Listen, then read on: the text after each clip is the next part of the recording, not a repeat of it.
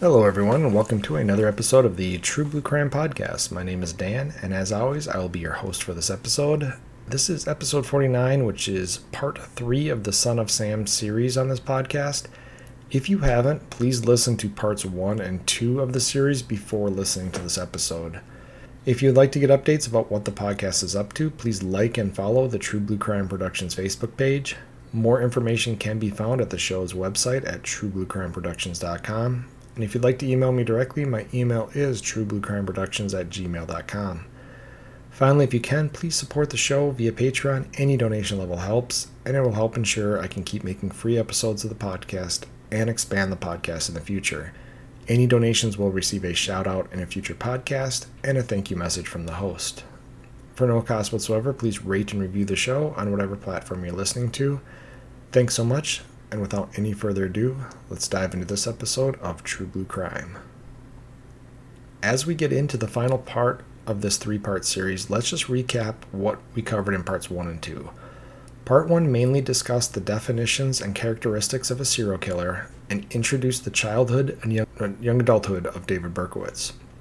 Part 2 broke down the majority of crimes committed by the Son of Sam, the slow recognition of the connectiveness of the killings, the taunting of police by the killer, and the formation of the task force assigned to capture the suspect. We will focus the last part of the series on some of his later letters, his final crimes, how he was caught, his court proceedings, and some closing thoughts. We pick up this part of the story on May 30th of 1977. This is about 6 weeks after his latest attack and a month after he shot his neighbor's dog. Berkowitz decided to send a letter to Daily News columnist Jimmy Breslin. The letter reads as follows. Dear Mr. Jimmy Breslin, hello from the gutters of New York City, which are filled with dog manure, vomit, stale wine, urine, and blood. Hello from the sewers of New York City, which swallow up these delicacies when they are washed away by the sweeper trucks. Hello from the cracks in the sidewalks of New York City and from the ants that dwell in these cracks and feed on the dried blood of the dead that has seeped into these cracks. JB, I'm just dropping you a line to let you know that I appreciate your interest in those recent and horrendous 44 killings. I also want to tell you that I read your column daily and I find it quite informative. Tell me, Jim, what will you have for July 29th? You can forget about me if you like because I don't care for publicity. However, you must not forget Donna Loria, and you cannot let the people forget her either. She was a very, very sweet girl, but Sam's a thirsty lad, and he won't let me stop killing until he gets his fill of blood. Mr. Breslin, sir, I don't think that because you haven't heard from me for a while that I went to sleep. No, rather, I am still here, like a spirit roaming the night, thirsty, hungry, seldom stopping, to rest, anxious, to please Sam. I love my work, now the void has been filled. Perhaps we shall meet face to face someday, or perhaps I will be blown away by cops with smoking 38s.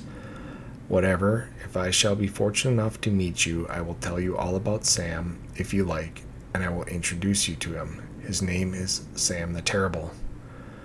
Not knowing what the future holds, I shall say farewell, and I will see you at the next job, or should I say, you will see my handiwork at the next job. Remember Miss Loria, thank you. In their blood and from the gutter, Sam's Creation 44. And underneath his signing he wrote, here are some names to help you along. Forward them to the inspector for use by NCIC.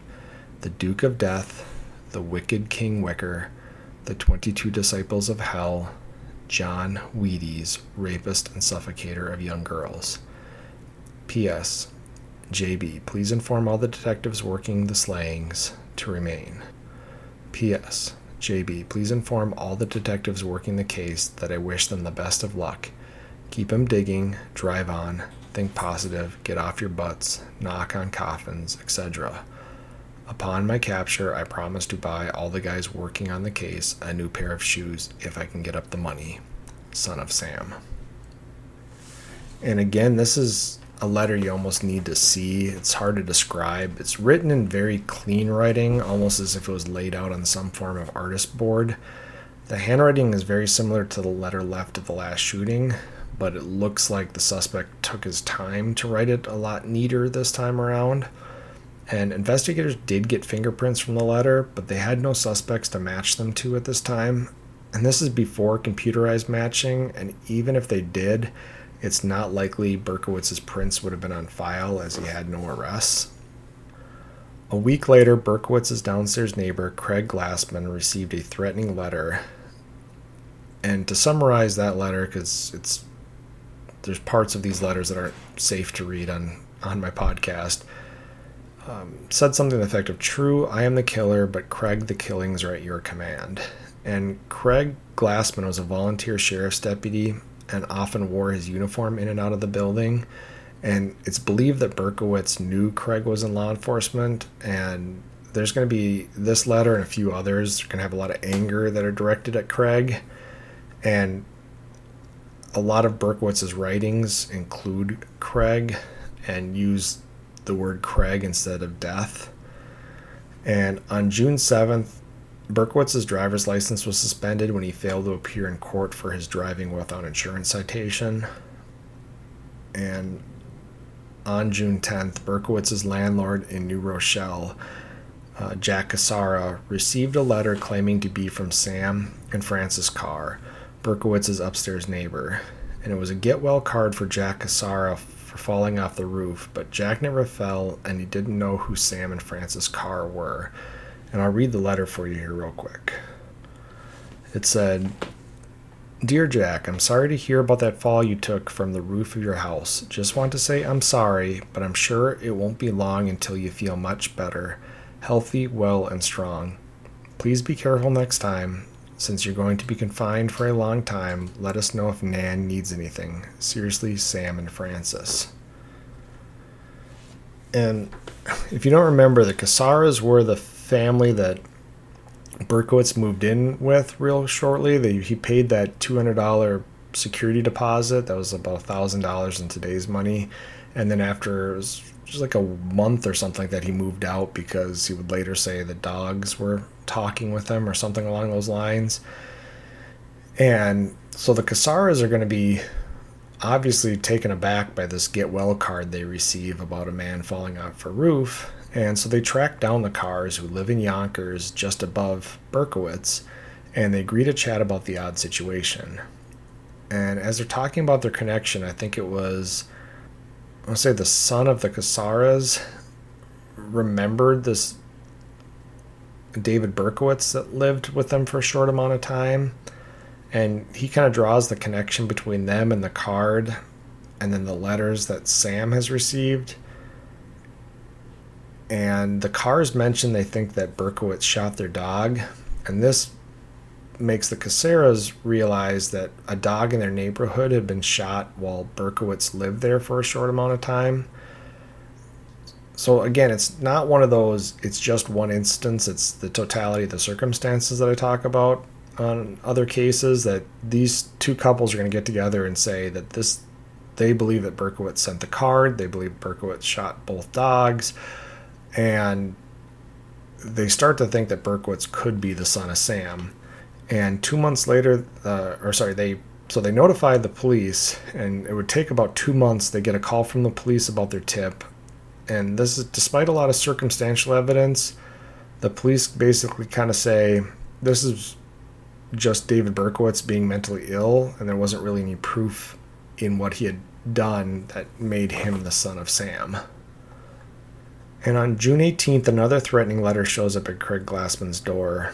And this is the one I really can't read because it's pretty angry. There's a lot of profanity in it and stuff, but the letters are signed Craig Darling. So obviously Berkowitz is smart enough not to sign his own name. His letters to Sam Carr are from a citizen. His letters to Craig are from Craig Darling. And the neighbors have to obviously be... The Carrs already think Berkowitz is the son of Sam, and I think Glassman is leaning that way as the summer goes on here. The next attack occurred on June 26, 1977. 20-year-old Salvatore Lupo, a mechanic, and 17-year-old Judy Placido were sitting in a car outside a nightclub in Queens around 3 a.m. They were actually talking about how empty the clubs were because of the fear created by the Son of Sam murders when they were suddenly ambushed in their car. 3 gunshots entered the car and struck the couple. Salvatore was shot in the forearm and Judy was shot in the head, shoulder, and back, but both victims would survive their injuries. Neither victim saw the suspect, but several witnesses reported a man running from the area and getting into a car. One of the witnesses supplied a partial license plate for the car, but it was only 2 numbers and 1 letter. And Berkowitz would quit his job at the post office on July 29th after only 3 months of employment, and this is also the same day as the 1-year anniversary of Donna Loria's murder. And the task force flooded the streets that night with fears the killer would attack on the anniversary. And remember, he had made that comment to Jimmy Breslin about what are you going to be doing on the 29th or something along those lines. So the task force had a pretty good assumption that there would be a anniversary attack, and they went as far as to put male officers into bullet-resistant cars and then dressed up female mannequins with long brunette hair to sit next to them, and this was an attempt to try and lure the suspect into a trap. However, no anniversary attacks occurred. But 2 days later, Berkowitz would make his final attack. On July 31st, 2 20-year-olds, Stacy Moskowitz, a secretary, and Robert Violante, a clothing salesman, were sitting in a car under a streetlight in an area of Bath Beach. They were on their first date, and Robert mentioned taking a walk in the park they were parked next to. Stacy was reluctant, mentioning something about being afraid of the Son of Sam, but when Robert got out of the car, she reluctantly followed him to some nearby swings. It's then that they noticed a man watching them. This sent chills down their spines, and they decided to walk back to their car. After getting in their car, they began kissing when the man approached to within 3 feet of the passenger side of the car and fired 4 shots into it. The bullet struck both victims. Robert was shot in the eye and was blinded by the attack. Stacy was shot in the head and died from her injuries, and she was the only blonde victim of David Berkowitz. Partially due to the fact the murder involved a blonde victim, it was originally looked at as an unrelated homicide and given to a detective named John Falatico to solve. But he was told it was similar enough that if he didn't solve it in 2 weeks, it would go to the task force. 2 days later, at the Yonkers PD, a couple of patrol officers were talking about the report filed by the Cars and Casaras regarding Berkowitz's strange behavior. They dug into the reports a little more and found Berkowitz's registration information, which included the fact he drove a yellow car and the fact that the German Shepherd mentioned by the Casaras was actually shot on Wicker Street, a location mentioned in the Son of Sam letter. And he didn't say Wicker Street in the Son of Sam letter. He said something about Wicked on Wickers or something along those lines. But the term Wicker was definitely in the letter, which obviously sparked the interest of these 2 officers. And they proceeded with their investigation carefully because they were patrol officers, not detectives. But they compiled an impressive case against Berkowitz and presented it to a superior who gave them the green light to investigate further. And now around this time, which was roughly 4 days after the last shooting, a woman named Cecilia Davis called NYPD to tell them that on the night of the attack, she'd been walking in the area. She saw a NYPD officer ticketing a yellow car parked by a fire hydrant. Soon after the officer left, a young man walked by her and seemed to study her. She said he creeped her out, and he was holding some sort of dark object in his hand. And she began running towards her home, and not long after, she heard 4 gunshots. NYPD looked into all the parking citations issued in the area that night, and Berkowitz's yellow 1974 Galaxy was included in the list of possible suspect cars. Also at this time, Yonkers PD responded to Berkowitz's building, as Craig Glassman had found a small fire burning outside his door. Inside the fire were several .22 caliber bullets. The fire never got hot enough to ignite the powder and set off the bullets, but when officers arrived, one of them that had been involved in looking closer at Berkowitz was shown a couple letters that Glassman had received. The officer recognized the handwriting as believing it to belong to the son of Sam, and Glassman believed it came from his upstairs neighbor, David Berkowitz. Around the same time, Sam Carr had been so upset by the last shooting that he drove to the task force headquarters and demanded to speak to someone about Berkowitz. Someone at the task force did listen, but Carr's testimony alone did not move the needle much. However, the next day, task force members learned about the witness to the last shooting and called around to the precincts where the suspects lived, and that is when NYPD Detective James Justice called the Yonkers PD to ask them to set up an interview with Berkowitz. And now in doing so, as fate would have it, he ended up talking with Wheat Carr. Wheat Carr was a Yonkers PD dispatcher and the daughter of Sam Carr and neighbor to David Berkowitz. So when Detective Justice said Berkowitz's name, she told the detective that she knew him and that the family believed he had shot their dog and had issues with her father, Sam. And then when she mentioned that her father's name was Sam, Detective Justice felt they had their suspect. And this was further confirmed by the investigation done by the officers at Yonkers PD. The following evening, August 10th, 1977, police converged on Berkowitz's building. They first looked in his car and could see a gun in plain view, so they searched the car and found maps of the crime scenes, a letter written by son of Sam to the head of the task force, and ammunition. Now, this search was legal due to the Plainview Doctrine and automobile exemptions to a search warrant, but with their new evidence, they wanted a search warrant for his apartment. And we haven't talked about the exemptions to search warrants. I think I've mentioned in one of the cases that there are exemptions to search warrants, and automobiles are one of them because they're mobile property.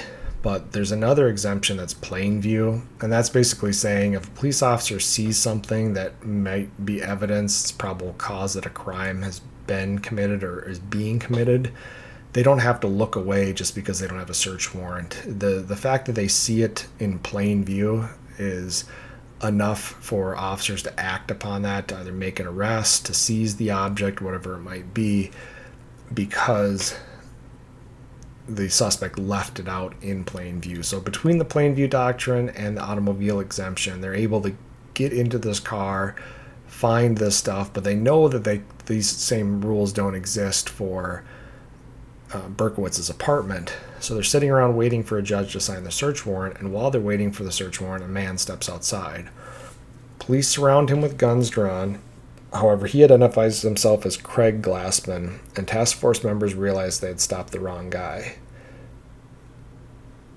A few hours later, Berkowitz steps outside, and this time officers let the suspect get into his car. At this point, Detective Falatico, who had been put in charge of Stacy Moskowitz's murder, put his gun to Berkowitz's head and told him he was under arrest. There was a brief exchange between them that is offered in many variations today, but they all basically revolve around Berkowitz admitting to Detective Falatico that he was Sam, as in the son of Sam. The search warrant for his apartment arrived, and the search revealed an apartment that was in disarray with satanic symbols drawn on the walls and several diaries that Berkowitz had kept since he was young, detailing his arsons and other activities. He was brought to a precinct to be interviewed, and even the mayor of New York visited the precinct, after which he declared to the citizens of New York that the terror was over and the son of Sam was in custody. Berkowitz was interrogated for only around 30 minutes the following morning. He offered no resistance and openly confessed to the shootings and requested that he be allowed to plead guilty to his crimes. When asked why he did what he did, Berkowitz claimed it was Sam Carr's dog that told him to kill, and the dog was possessed by an ancient demon and it needed the blood of young women to feed upon. After initially being denied access to writing the outside world, after a few weeks, Berkowitz was allowed to write letters, and he sent several to news media outlets claiming he was just one of the sons of Sam, and there were others that would continue to kill. This claim would gain support and criticism over the years, and there have been numerous books and documentaries claiming the son of Sam was part of a much larger satanic cult responsible for murders across the country. However, many experts, including some of the foremost minds in criminal psychology, state that Berkowitz is too antisocial to have worked with others, let alone been part of a giant and secretive cult. Berkowitz himself would later deny he was part of any organization or cult, and 3 separate psychologists found him competent to stand trial and to plead guilty. On May 8, 1978, he pled guilty to all the shootings.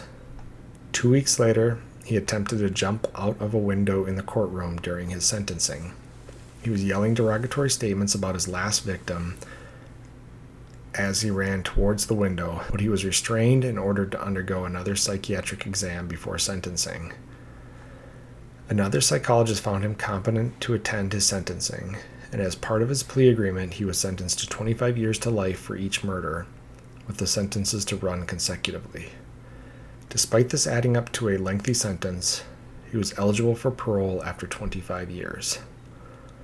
Berkowitz was transferred through several mental health facilities and prisons over the years, and shortly after his initial incarceration, he was attacked in prison in a stabbing that almost took his life. A fellow inmate cut his neck, leaving a laceration that required 58 stitches to close.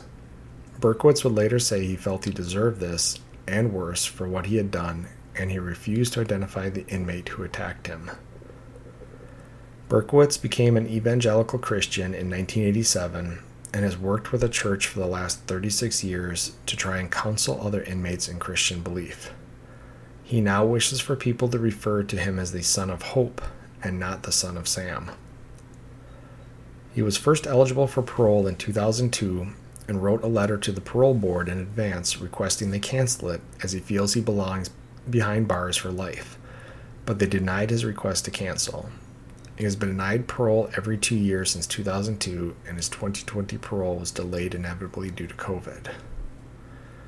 Now, as I mentioned before, there's been a lot of cult conspiracies around this case, so I thought I would at least talk about my thoughts on that and some of the research I did.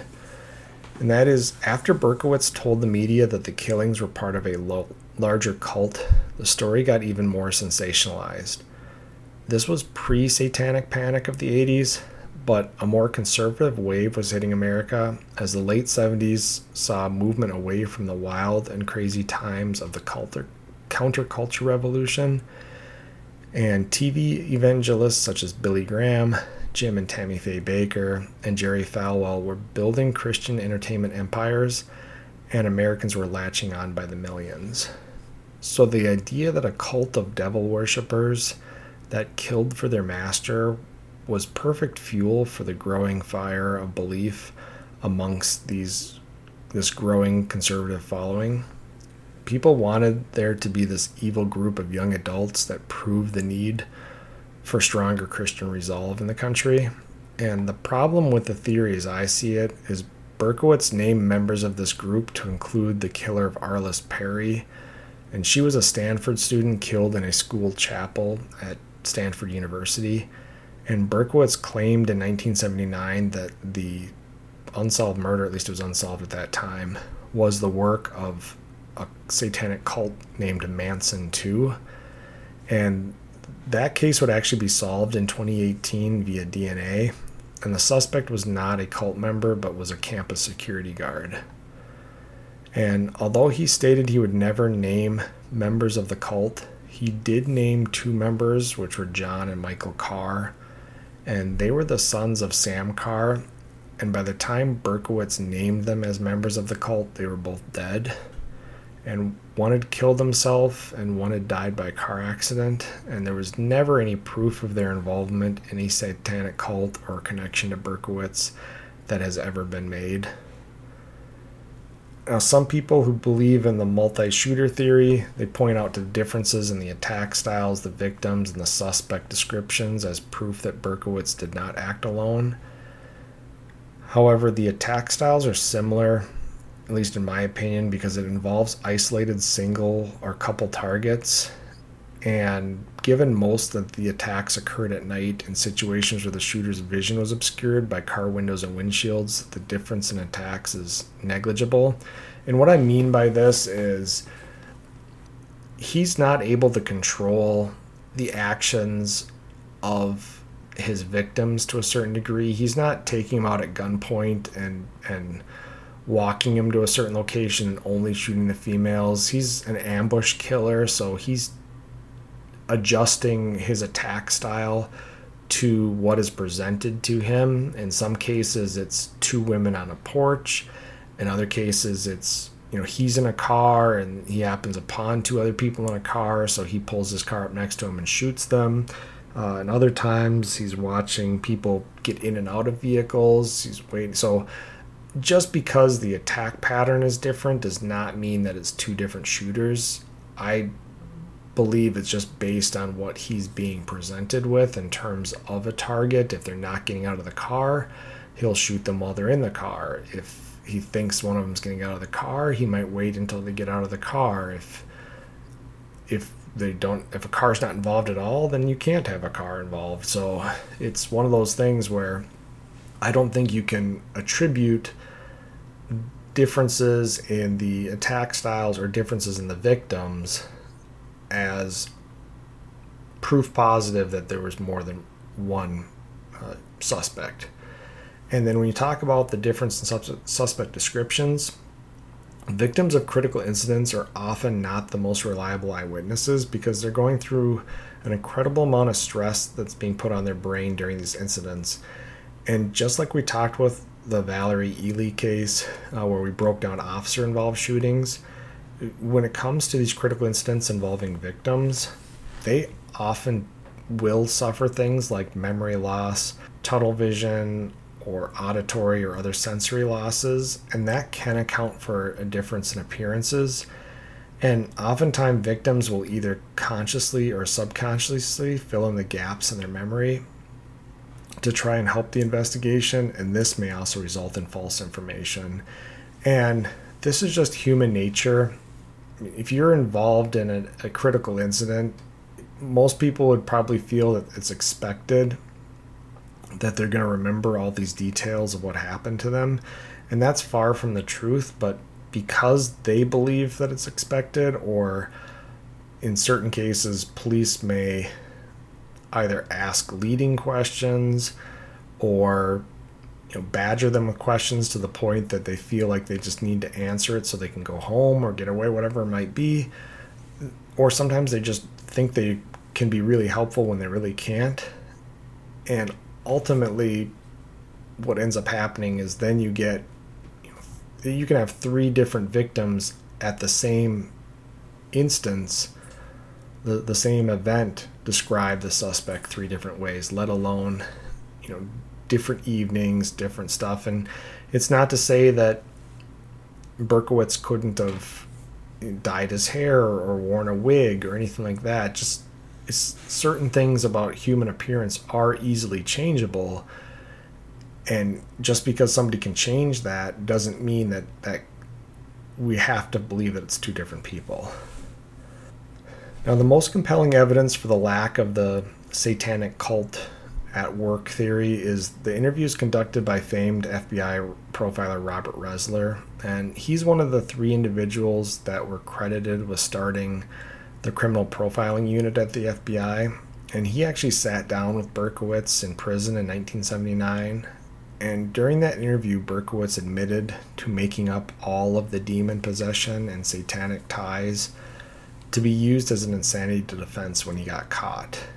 And he admitted to Ressler that he attacked women because of the anger he felt towards them for being rejected by women, and his resentment towards his mother for abandoning him and lying to him. And he would tell Ressler that he was able to obtain sexual release over the attacks, and he often relived the attacks in order to obtain sexual arousal. Berkowitz also admitted to stalking and hunting women he didn't attack because he enjoyed the power it made him feel. And he would often return to the scenes of his crimes and relive the attacks, and he often tried, but was thankfully unsuccessful at finding the graves of his victims.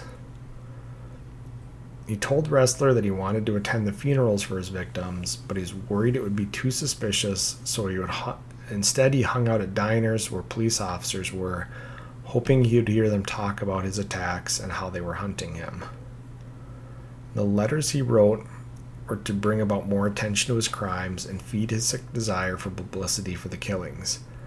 He didn't come up with the Son of Sam moniker, but when he heard it, he liked it and made his own symbol for it, which is he used on future correspondence. And I say he didn't come up with the Son of Sam moniker. Of course, he called himself the Son of Sam, and that's where it came from. But it's not like he demanded everybody call him the Son of Sam. If I recall right, I think the Zodiac would say stuff like, "This is the Zodiac speaking," or he really built off of the Zodiac name, whereas the Son of Sam, he adopted after it kind of caused this media firestorm. And after Ressler kind of told everybody what he thought of Berkowitz, Berkowitz would continue to tell people, including the media, that he was possessed by this ancient demon. He went as far as to request an exorcism while he was in prison, which was denied. But he claims he's been reborn through his belief in Christ and is no longer a danger to anyone, but he wants to remain behind bars as a punishment for the acts he committed. So, as we kind of close this out here, mention that this episode is more about Berkowitz's upbringing and how his experiences and behaviors paved the way for him to form extremely unhealthy views towards the world and women in general, and how he ultimately acted on these misguided beliefs. And most people would think he targeted women that looked like his mother because of the hatred he had for her as a result of lying about his birth mother. And that, combined with his inability to form normal relationships with women, filled him with the desire to enact his own form of revenge on women, sadly at the cost of 6 lives. And all of the demon talk, letters, and behaviors tie more into his desire for attention than they do an actual mental illness. And while he clearly has mental health issues, he's an intelligent person who knows how to manipulate the system and the media to his advantage. And I say that because some people will say, clearly with the stuff that was in his apartment, the stuff that he was writing in these letters, the stuff that he continued to say after he was arrested, and if he was just going for an insanity defense, why didn't he do that? Why did he plead guilty? And I think it was because that he recognized the sensationalism that came with all of this stuff. He craved attention. He wanted that attention for being different, for people to fear him. And there's a lot of people that you'll meet in your life, and they're those people that will embellish every story to try to one up the other person. If something happened to somebody in a story, they'll follow up with a story that's, well, you think that was crazy, listen to this type of a thing. And David Berkowitz definitely had that to him, and I think he was intelligent enough from the very beginning to realize that if he concocted this entire satanic cult, satanic worship, killing, talking with dogs, killing with people for blood sacrifice, that would catch a lot more attention than just some guy who's angry at women is out there killing women. And so while I think he was motivated by his resentment and anger towards women, I think all the other stuff was just to get attention above and beyond on top of that. And his upbringing has several key factors that lead me to believe this about his future behavior. And as a child and a man, he was somebody who craved that attention and attachment. And if you go back to his childhood, you look at some of his acts of defiance and behaviors like sleeping in his parents' bed or killing his mother's bird because he thought she was giving it too much attention. He learned really early on that bad behavior gets him attention.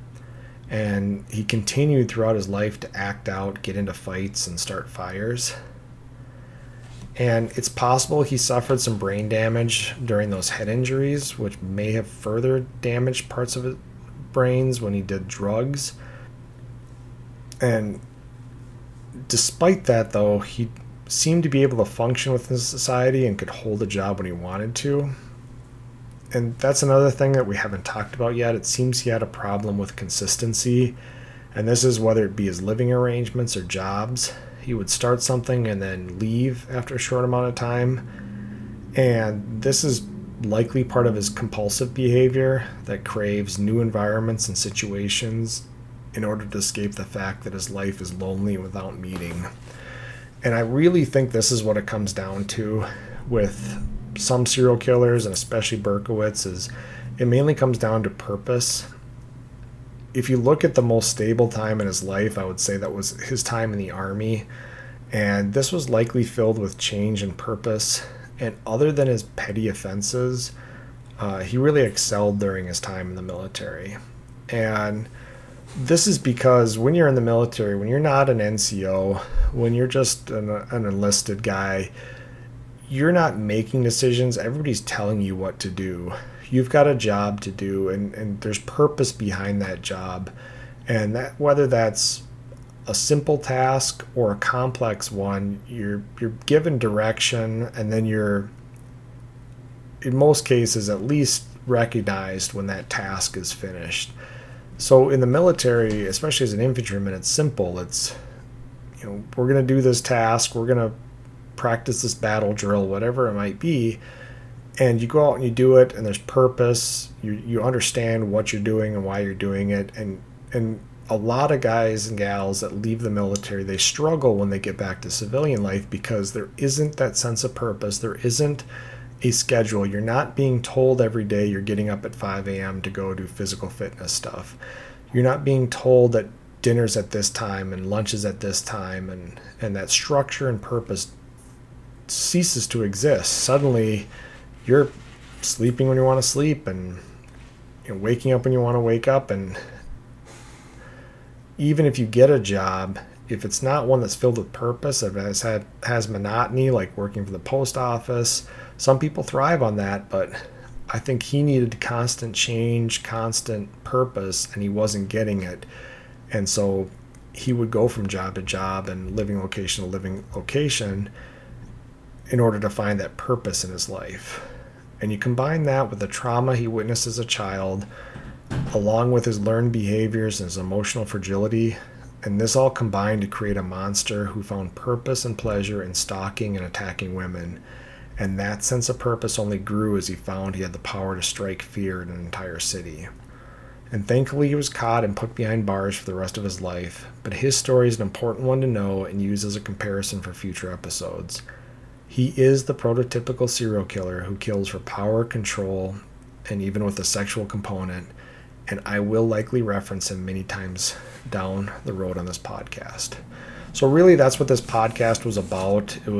This episode, I should say, was about was taking those early definitions we talked about of serial killers, of stuff like the McDonald Triangle, of stuff like head injuries, experienced or witnessed trauma, all that kind of stuff. And because David Berkowitz's childhood and young adult is so well documented, you can really look at all of this stuff as it progresses through his life and then see how what he ended up doing, the people he ended up attacking, the women he ended up killing, it all ties back to the stuff from his childhood. And when we cover other serial killers, whether it be, eventually we're going to do John Wayne Gacy and Ted Bundy and Jeff Dahmer and all that kind of stuff, when we cover those serial killers, I wanted these episodes to kind of serve as those benchmarks, and we can talk about the childhoods or traumas or experiences that those serial killers went through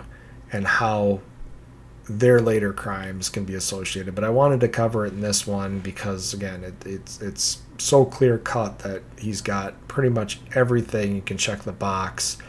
He was set up to turn in this monster. And again, I will say, just as a disclaimer, not everybody who goes through this trauma, goes through these head injuries, goes through abandonment or rejection or whatever it might be, turns into a serial killer. I understand that.